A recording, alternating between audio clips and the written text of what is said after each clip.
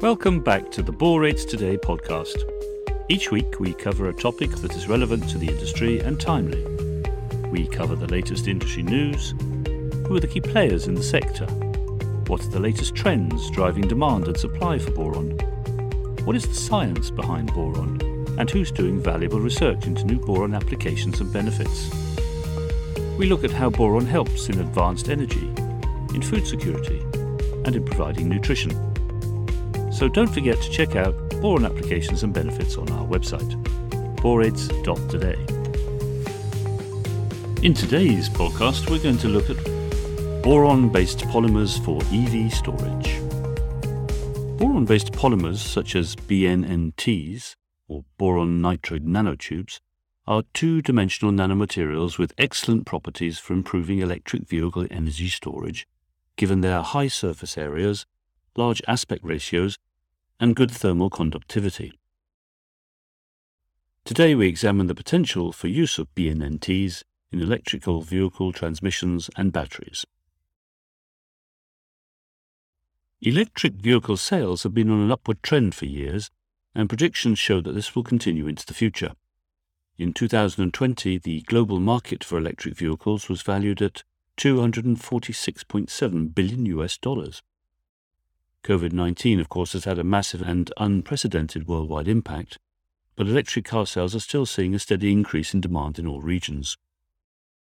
According to a study, the global market growth was down by 9.7% in 2020, compared to an average year-on-year growth from 2017 to 19. But during the future period 21 to 28, the market is expected to bounce back at a CAGR of 24.3%. From $287.36 billion in 2021, this large increase in compound annual growth rate is due to the growth and demand expected as a result of a return to pre-pandemic levels once the coronavirus crisis is over. Let's have a closer look at BNNTs. Well, the question is, how will boron-nitride nanotubes support electric power in vehicles? One answer may be through introducing BNNTs into polymer nanocomposites to improve electrical conduction. Polymer nanocomposites incorporating BNNTs show enhanced dielectric properties due to synergistic effects of the nanoparticles and the host matrix. However, the electrical conductivity of these composites is still currently too low to meet the requirements of practical applications. In an attempt to overcome this, researchers from Penn State University in Pennsylvania propose a novel approach based on the use of BNNTs having a wider band gap than those of common semiconductors or insulators.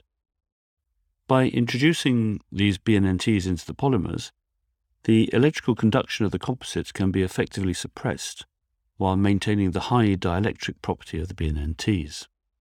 This strategy may open up a new avenue for designing advanced dielectric materials for energy storage. It's also thought that breakdown strength and mechanical moduli can be further improved by reducing the thickness of hydrogen boron nitride powders to boron nitride nanosheets with a monolayer or at least a small number of layers. In the BNNT fabrication process, epitaxial growth of boron nitride nanosheets by chemical vapor deposition, or CVI, is still a challenge because the precursors must be separated into two parts. The precursor should be kept away from the substrate during the whole process, and of course a proper substrate is necessary. For recently reported polymer dielectrics, the utilized BNNTs were mostly prepared via what's called top-down methods, which is a kind of mechanical exfoliation or chemical exfoliation. These exfoliation methods ensure that highly ordered crystalline phases of the products are there, but the lateral sizes are usually limited to a few hundred nanometers.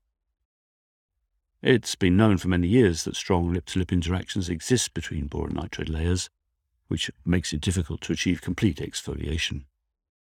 But the current focus is now on developing high-yield mechanical or chemical exfoliation approaches for the scalable production of BNNTs.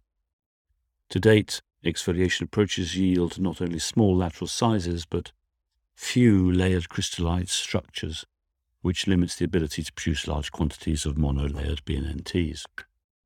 However, a recent study has showed that a mild milling process could produce a number of few-layered crystallites with slightly reduced lateral dimensions. This new approach may be useful for preparing large quantities of monolayer BNNTs. A planetary mill is used for crushing hydrogen boron nitride into powder form. Further, exfoliated BN sheets are produced using various methods such as ball milling, vortex fluid exfoliation, and hydrothermal exfoliation. These exfoliated sheets are then incorporated into polymer matrices, and as a result, these composites show improved dielectric and thermal performance. Well, despite all this progress, there are still current limitations on the use of BNNTs in electric vehicle storage. Besides the many desirable characteristics such as the wide band gap, the high breakdown field, the high dielectric constants, and the excellent mechanical properties, there are challenges which need to be solved. Barriers include the liquid exfoliation technique costs, which are still very high, and the actual production rate is still low. Moreover, the process is unfortunately toxic and harmful to humans. For more information on boron-based polymers for EV storage, please refer to the Boron Today website. And that's all for today. Thanks for listening.